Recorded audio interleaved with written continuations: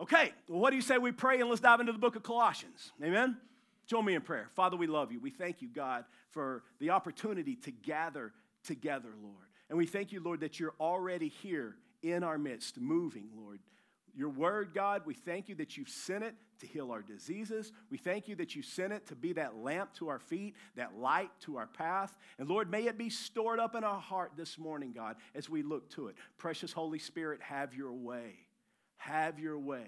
Lord, encourage, convict. Do, Lord, what only you can do in our lives. But Lord, we just give you access to every part. So thank you, Lord. Give us ears to hear what the Spirit is saying to the church in Jesus' name. And all the church says, Amen. Now, for those of you that are just joining us, we are on a series called Unhindered, where we've been going through the book of Colossians, chapter by chapter, verse by verse. And this series is all about removing the barriers that hinder our spiritual growth with Christ. We've explored several important topics like forgiveness, surrender. Last week we talked about the assurance of salvation. But today I want us to pick back up where we left off and read Colossians 1:24, where Paul addresses a crucial aspect of our Christian journey, suffering for the cause of Christ. So let's read this together. It says, "Now I rejoice in my sufferings for your sake.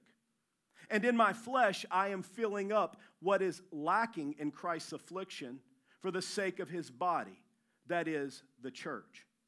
Now it's important to remember all that Paul has already said to the Colossians. Each point is building upon a foundation. And in this verse, he introduces us to the idea of rejoicing in suffering. Now that phrase may seem contradictory at first, right? Because why would anyone want to rejoice in suffering? Well, let's just talk about what that means. Because suffering in the context of faith, it's not about seeking pain or hardship, but it's about being willing to endure challenges and difficulties for the greater purpose of us advancing the gospel and strengthening the body of believers. It's about recognizing that, like Paul, we're all part of a grander narrative, a story of redemption and transformation and hope. Now, what's that mean practically speaking? It means that as followers of Christ, we understand that our faith, it's not always going to be smooth or pain-free. It's recognizing that the trials and the challenges, they're an inevitable part of our walk with the Lord. Now, that doesn't mean that we seek out pain. That would be a masochist, right? No, it's about us having the right perspective whenever these difficulties come our way. How many of you know that life's experiences aren't solely defined by the events themselves, but rather by the perspective from which we view them? See, whenever we face suffering for the cause of Christ, we can find purpose and meaning in our trials because it causes us to shift our focus from temporary discomfort to the eternal impact. And Paul says it this way in Romans 8:18. Many of you will be familiar with it. He says, "For I reckon that the sufferings of this present time are not worth comparing to the glory which is going to be revealed to us." Now, how does that hit home practically speaking? Well, if you work at a job where you see some of your coworkers and others cutting corners or practicing unethical business practices, yet you choose to do what's right, see, that could cause you to encounter some opposition, face career setbacks, or even risk job security. This can be a form of suffering in that you are standing up for truth, even when it may cost you something. You know, it reminds me of something that I heard many years ago, a story that I heard about a warehouse worker, Will, who had refused to join in with his coworkers who were stealing products, and then they were covering it up by cheating on all of the inventory sheets. Will's refusal to be a part of what they were doing caused them to get jealous and then go and to lie to his boss about Will, resulting into his wrongful termination. But as the boss continued to consider Will's character, he knew that something wasn't right, and so he did his own investigation. And he found out what really happened. And when he found out what had really happened, he fired the entire crew. Then he went back to Will, apologized to him, and offered him a promotion and a raise. Now, I've always loved that story because the boss, or in our case, God himself, he recognizes your integrity and your willingness to endure hardships for standing up for what is right. And he sees your commitment to the eternal values of truth and integrity, which are far more valuable than some product or gaining temporary success. I guess what I'm saying is this: our actions have eternal significance. I encourage you to write that down. Our actions have eternal significance. But it isn't just in the big things like what we just talked about here, but it's also just as important in the small things. How many of you know that small things, they are really big things to God? Did you know that? Hey, if you don't believe that, then go read the story about the widow's mite. Hello? If you don't believe that, then go read about the little boy with the 5 loaves and 2 fish.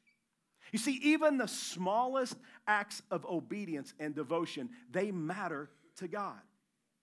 See, we think the phrase suffering for Christ is only referring to those who are on the mission field or that are suffering persecution. And certainly that is suffering for Christ and a form of suffering for Christ. However, suffering for Christ can happen anytime we take a stand for what is right, what is true, and what is noble. It's the determination that even though everyone else may veer to the left or to the right, we're staying on the path of righteousness. Now, I mentioned the workplace there just a second ago, but you know this is also true of our marriages. Like, for example, the world treats marriage like it's a vehicle that you lease for 7 years and then you go and trade it in for a better one, right? But the follower of Jesus makes a lifelong commitment. We're not to be those who retreat in the face of challenges, nor do we walk away whenever we're up against a conflict, but we endure the hardships of, if I can just say it this way, seeking counsel, working through our differences, and in putting in the effort of strengthening the relationship. And in so doing, what we end up finding is that we find a deeper love and understanding, but then we also get to then serve as an example of perseverance and commitment to our children and to those around us. Speaking of our children, what we're talking about right here applies to parenting also. Anyone who has kids already knows that there's a lot of suffering that comes with parenting, right? Oh, everyone says, oh, me. Right? Like, listen, I have a 13-year-old, a 16-year-old, and a 19-year-old, and I really do have good kids. But there's nothing easy about it. They, just like us whenever we were young, our kids go through times of rebellion and disobedience, and this can be a challenge for us as parents. It can be a challenge in our communication, a challenge in knowing how to best discipline them, a challenge in knowing how to best love them because they all need love in different ways because they're all different. But as parents, we choose to endure these trials with patience and love in order that our light would shine bright to them like the follower of Jesus that we're supposed to be. Amen? Moms and dads, this is why we have to make sure that we are whole, that we are healed. Are you with me? Because what's not healed gets handed down. So we make sure that we receive the healing that we need, but then we choose the temporary discomfort of addressing the challenges of parenting in order that one day we would see our children walking with strong values and character. So when Paul said, way back in Colossians 1:24, I rejoice in my sufferings for your sake, hopefully now you've got a better understanding of what that means.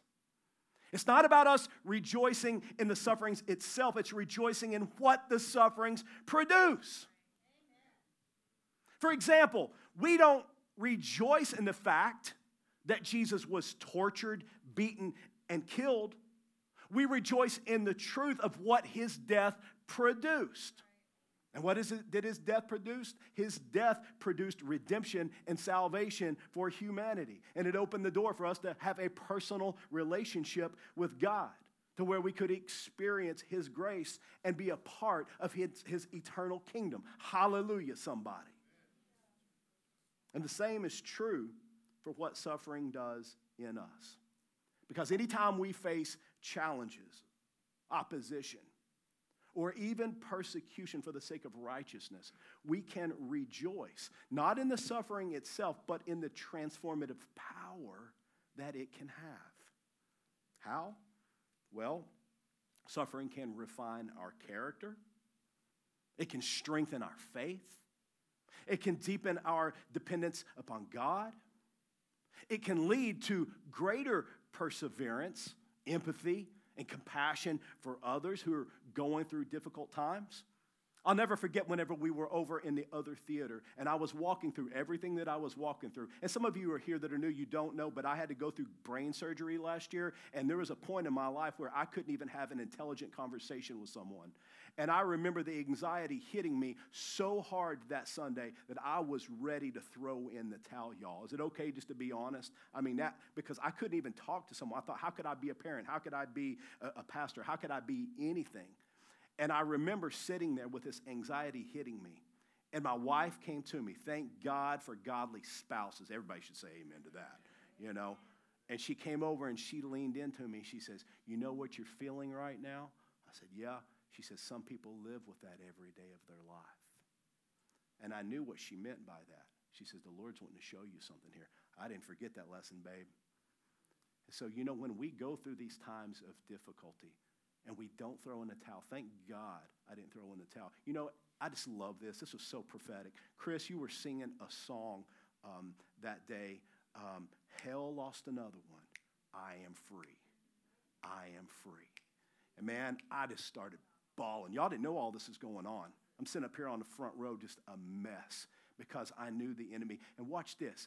Here's what the enemy wants to do. He wants to try to take you out whenever opposition comes your way. But can I just give a word of encouragement? This isn't in my notes, but just listen. There's some of you right now, you are facing resistance. But understand this, that the resistance is the greatest right before the breakthrough. Don't give up. Don't be like Joshua and stop.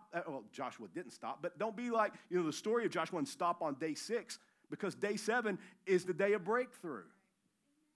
But we've got to endure. We've got to trust that God is going to see us through and that there is a great purpose through everything that we do.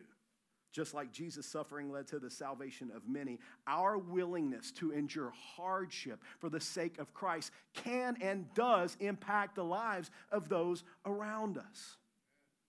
Think about it this way, if I can just tie these two together. Think about it even in the context of our heart for the house. Like the sacrifices that we make, the commitments that we fulfill, and the challenges that we'll all face together, they're not about the suffering, but about what it will produce, which will be a permanent place where people can encounter God, grow in faith, and experience transformation. Amen? I guess what I'm trying to say is that every form of suffering that we endure as followers of Christ carries with it a purpose far beyond what we can see in that moment. And maybe that's why Paul tells us to rejoice in our sufferings. And not only did Paul say this, but by the way, Peter, James, John, even Jesus himself spoke to this very thing. Peter said in 1 Peter 4:12, rejoice inasmuch as you participate in the sufferings of Christ, so that you may be overjoyed when his glory is revealed. James said in James 1, 2, and 4, consider it pure joy, my brothers and sisters, whenever you face trials of many kinds, because you know that the testing of your faith produces perseverance. Let perseverance finish its work. Don't cut the work short. Don't walk off on the job. Let perseverance finish its work so that you may be mature and complete, not lacking anything. John in Revelation 21:4, he speaks of the ultimate end of suffering for those who believe when he said that Jesus would wipe every tear from our eyes. There will be no more death or mourning or crying or pain, for the old order of things has passed away. And then, of course, Jesus himself in Matthew 5, 10, and 12 encouraged his followers to find purpose in persecution. He said, blessed are you who are persecuted because of righteousness, for theirs is the kingdom of heaven. Blessed are you when people insult you, persecute you, and falsely say all kinds of evil against you because of me. Listen to what it says. Rejoice, there it is again, and be glad. Why? Because great is your reward in heaven. Church, every time you pray, it is worth it. Every time you serve, it's worth it. Every sacrifice that you make, whether it's giving of your time, your energy, or your resources, just know this, it is worth it. And if you're here this morning and you feel like that maybe you haven't seen evidence of it being worth it, well, hey, your sacrifice is compounding interest.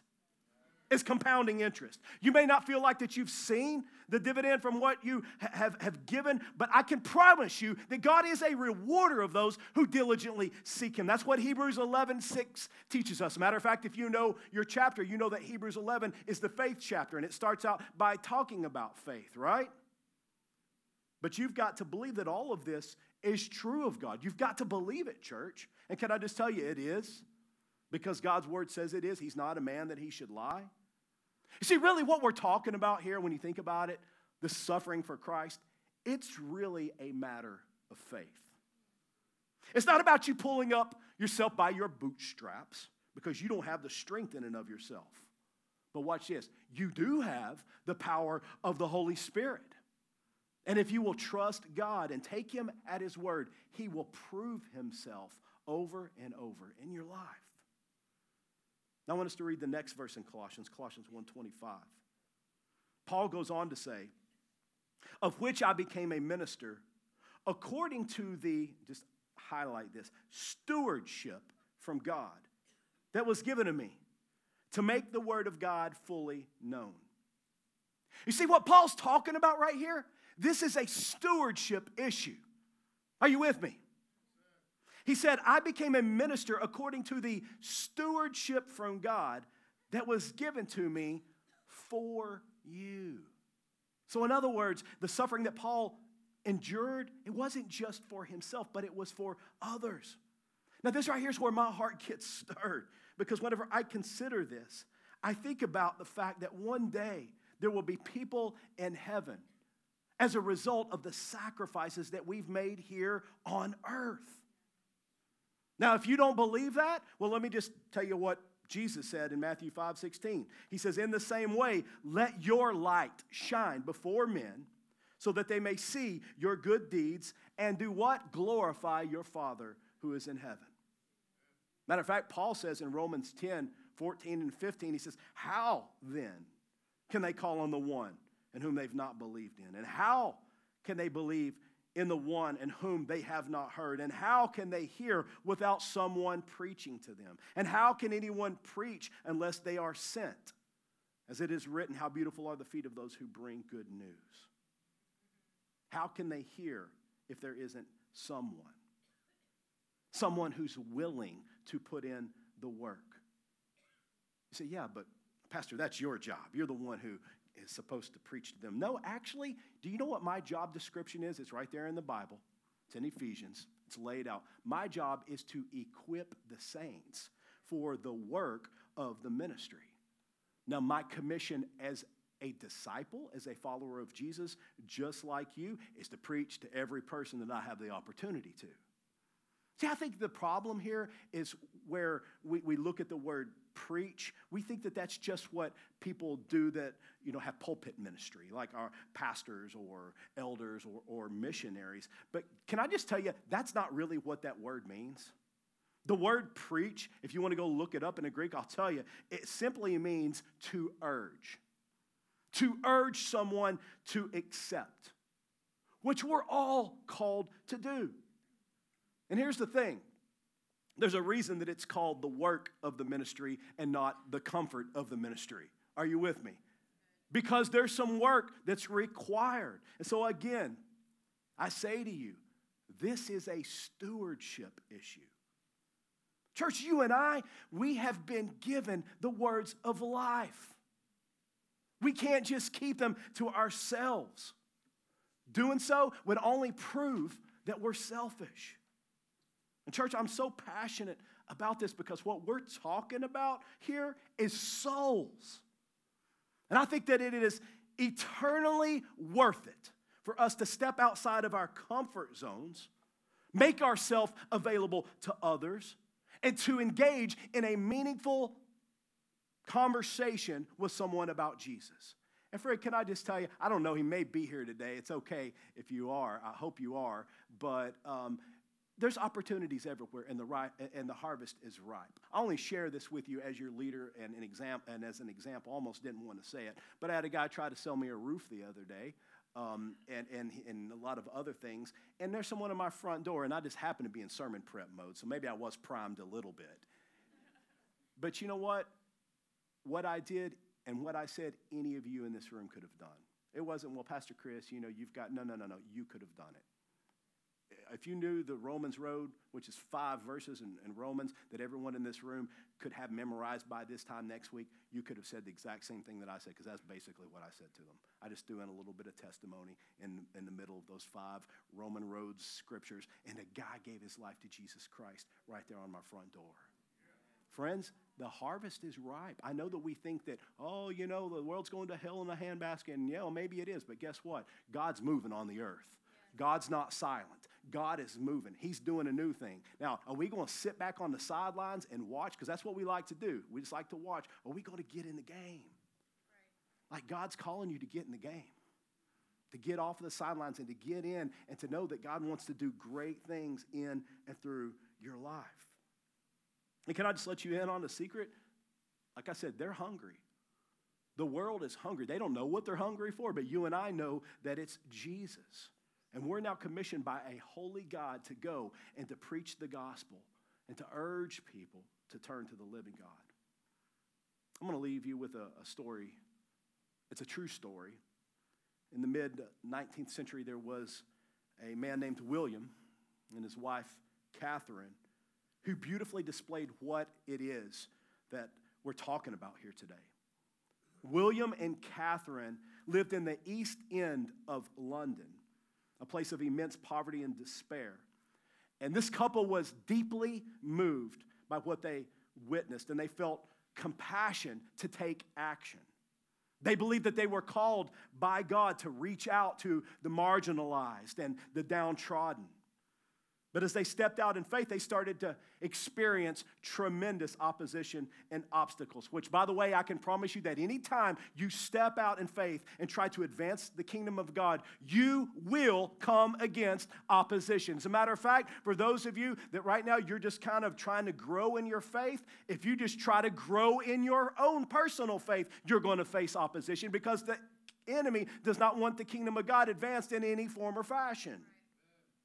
So William and Catherine, they not only had opposition from the world, but guess what? They also were rejected by traditional churches who were often, then they were ridiculed for their unconventional approaches. But nevertheless, they persevered. They were, if I can say it this way, unhindered. They endured the suffering in the form of criticism and hardship. And in 1865, they began their mission in a tent in a slum area where they preached the gospel and they provided food and shelter to the destitute. Well, their efforts gradually gained support because they didn't throw in the towel. And the Salvation Army was officially founded in 1878.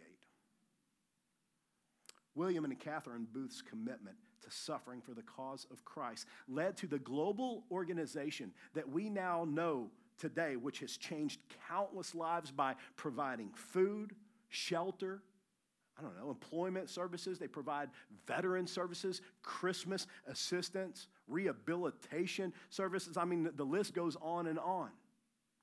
Now, why am I telling you this? Because it all started with one man and one woman who were willing to sacrifice and suffer for the cause of Christ, who refused to give up and throw in the towel. Church, God honors perseverance. I said God honors perseverance. Listen to what Hebrews 10:36 says. It says, you need to persevere so that when you have done the will of God, you will receive what he has promised. Now I want you to notice the two things that the writer of Hebrews teaches us in regards to perseverance. It says that you are going to need perseverance in order to do the will of God. See, that tells me that I can't just go about life on cruise control. I've got to be intentional. I've got to be steadfast. I've got to be ready and alert to be on call at a second's notice. And whenever the tough gets going, we press on. We press on for the call of the prize of the upward call in God in Christ Jesus. We look through the lens of eternity, knowing that our temporary trials are just that, temporary. We keep our hearts pure by storing up and guarding his word in our hearts. We make sure that his praise is ever on our lips. Listen, I don't know about you, but I know this. For me, my bucket list is to do the will of God. That's my bucket list. That's what I'm living for. Church, it is to be his name and his renown. That is the desire of our heart. Because anything else that you choose to do in life is going to be second place at best. But I want you to also notice the second thing that the writer says in Hebrews 10:36. He said, you need to persevere so that when you've done the will of God, you will receive what he has promised. I feel the need to let you know that there are many of God's promises that are conditional. And I like to call them if-then statements. In other words, God says, if you will do this, then I will do that. Now, that's not the case with every promise of God, I understand, but it certainly is with this one. Like when the scripture says, so that, there's an implication that once we've persevered and done the will of God, then we will receive what he has promised. And what's that promise? It's the assurance of God's faithfulness to reward and bless those who remain steadfast in their faith, even in the midst of trials and challenges. And I believe that this is exactly what Paul was talking about here in our text today, Colossians 1:25, when he said, I was made a minister according to the stewardship from God that was bestowed upon me. Here's where I want us to bring this to a close this morning. Would you stand with me, please?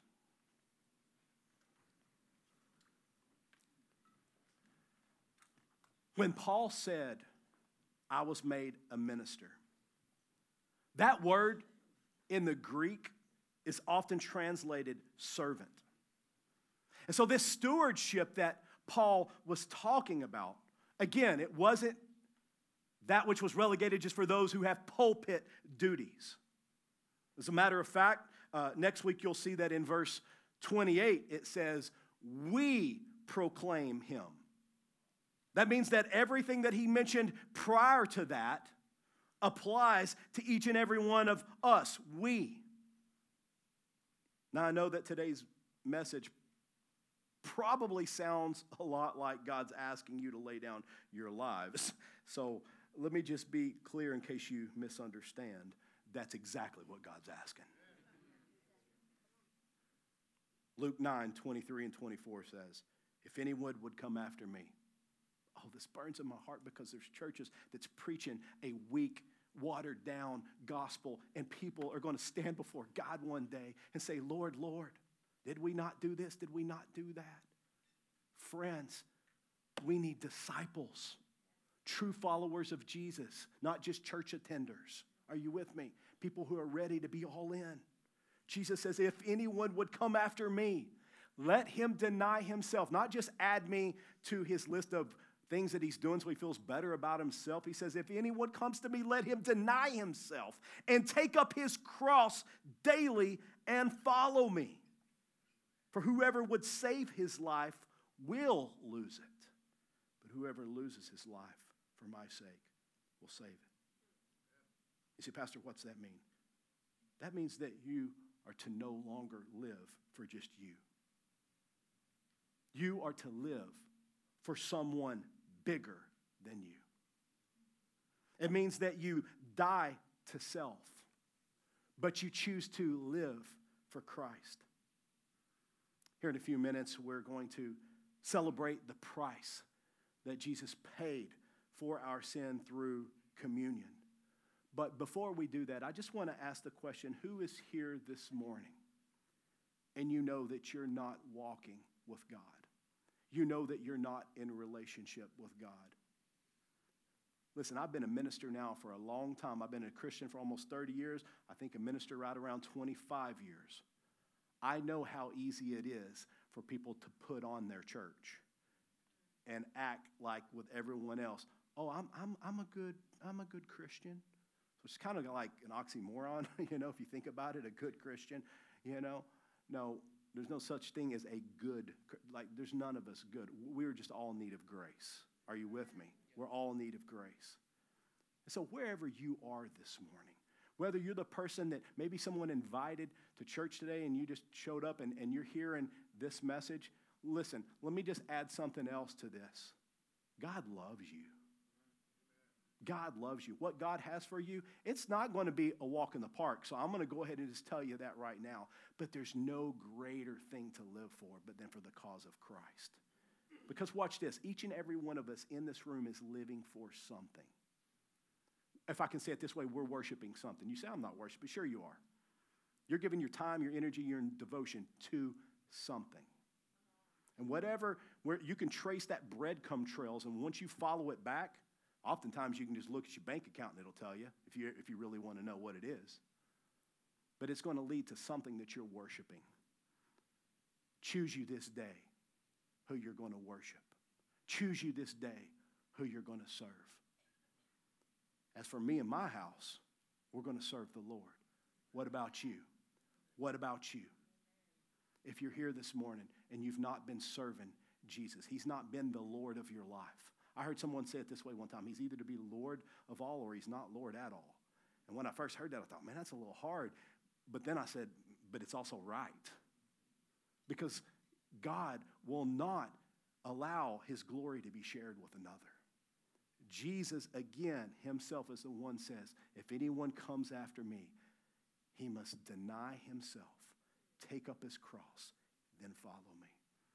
So if you want Jesus to be your Lord, and you're going to say no to the things of this world, that's what's called repentance. And you're going to make the turn and say, Jesus, my eyes are fixed on you. I want to live my life for you.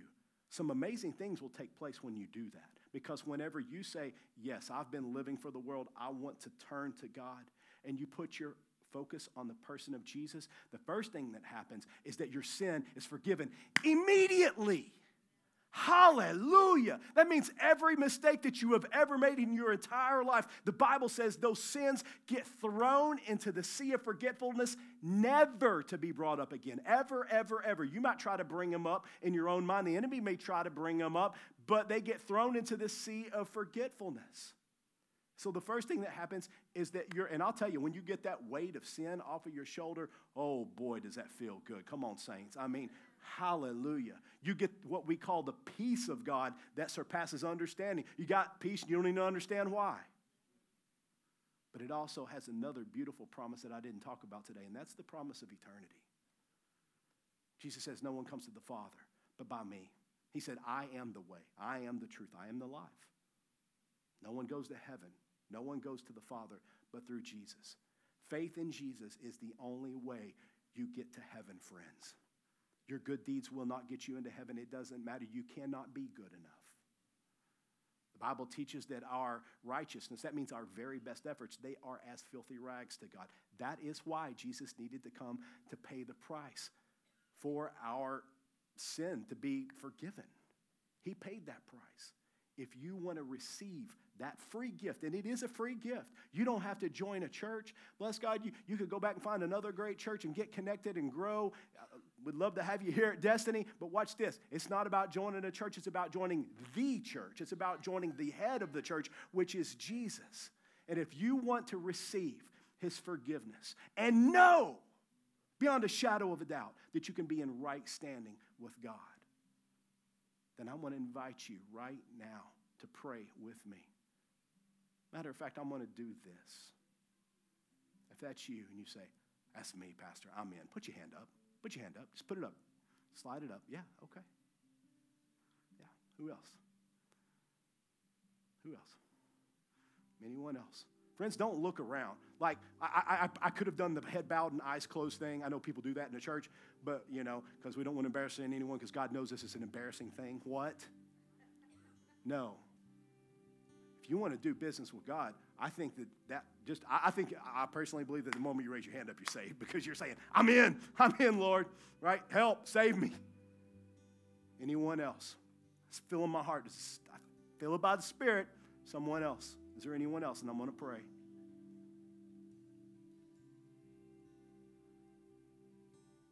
Those of you that are watching online, this invitation extends to you as well. I don't care if you're watching this now live or down the road 3 years or 30 years down the road. If you're hearing this message and you're still able to hear it because you're alive, guess what? Salvation is still made available to you. And I want to just invite everyone right now who says yes to Jesus. And saints of God who have prayed this prayer before, join in with me. We're going to all together confess Jesus as Lord. Amen? Pray this out loud. Pray, Lord Jesus, I confess my need for a Savior. I ask you, Jesus, be my Lord. Forgive me of my sin. Help me to turn from it. Jesus, I believe that you are the Son of God and that you died on the cross for the sin of the world. Jesus, I believe that you rose from the grave just as your word says. And now I want to live my life to know you and to make you known. In Jesus' name.